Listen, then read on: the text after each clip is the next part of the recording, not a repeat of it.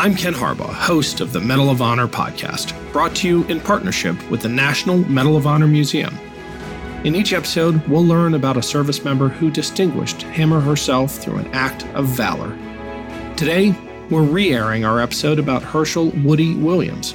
Earlier this week, Woody, the last surviving World War II Medal of Honor recipient, passed away. His legacy endures. Here is his story.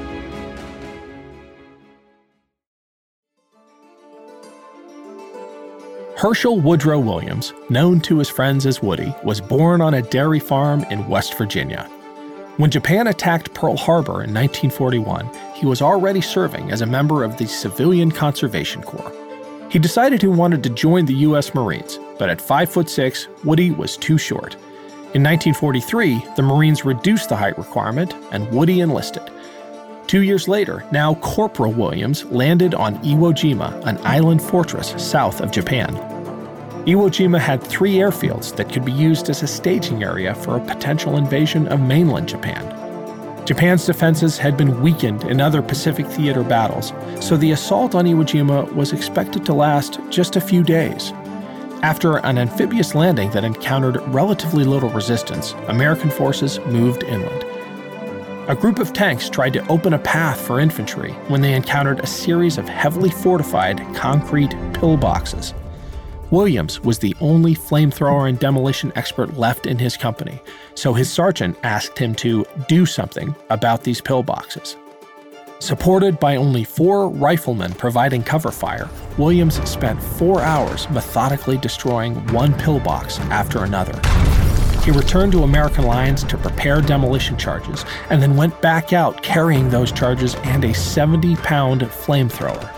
On one such trip, he faced an enemy bayonet charge and stopped them with his flamethrower. Williams' heroism that day was vital in hindering the Japanese position and helping clear the way for the Americans to secure Iwo Jima over the course of a 5-week battle.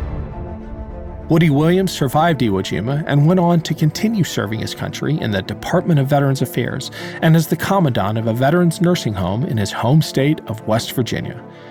Williams also dedicated himself to honoring Gold Star families through his foundation, the Herschel Woody Williams Medal of Honor Foundation. Though Williams survived the Battle of Iwo, 2 of the riflemen on his cover fire team were killed. In his mind, he says, the Medal of Honor belongs to them. He wears it in their memory.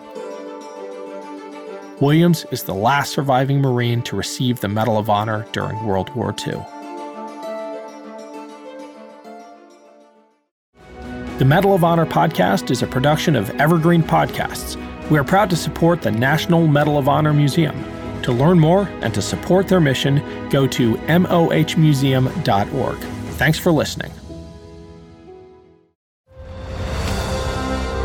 I'm Ken Harbaugh, host of Warriors in Their Own Words, a podcast that presents the unvarnished, unsanitized truth of what we have asked of those who defend this nation.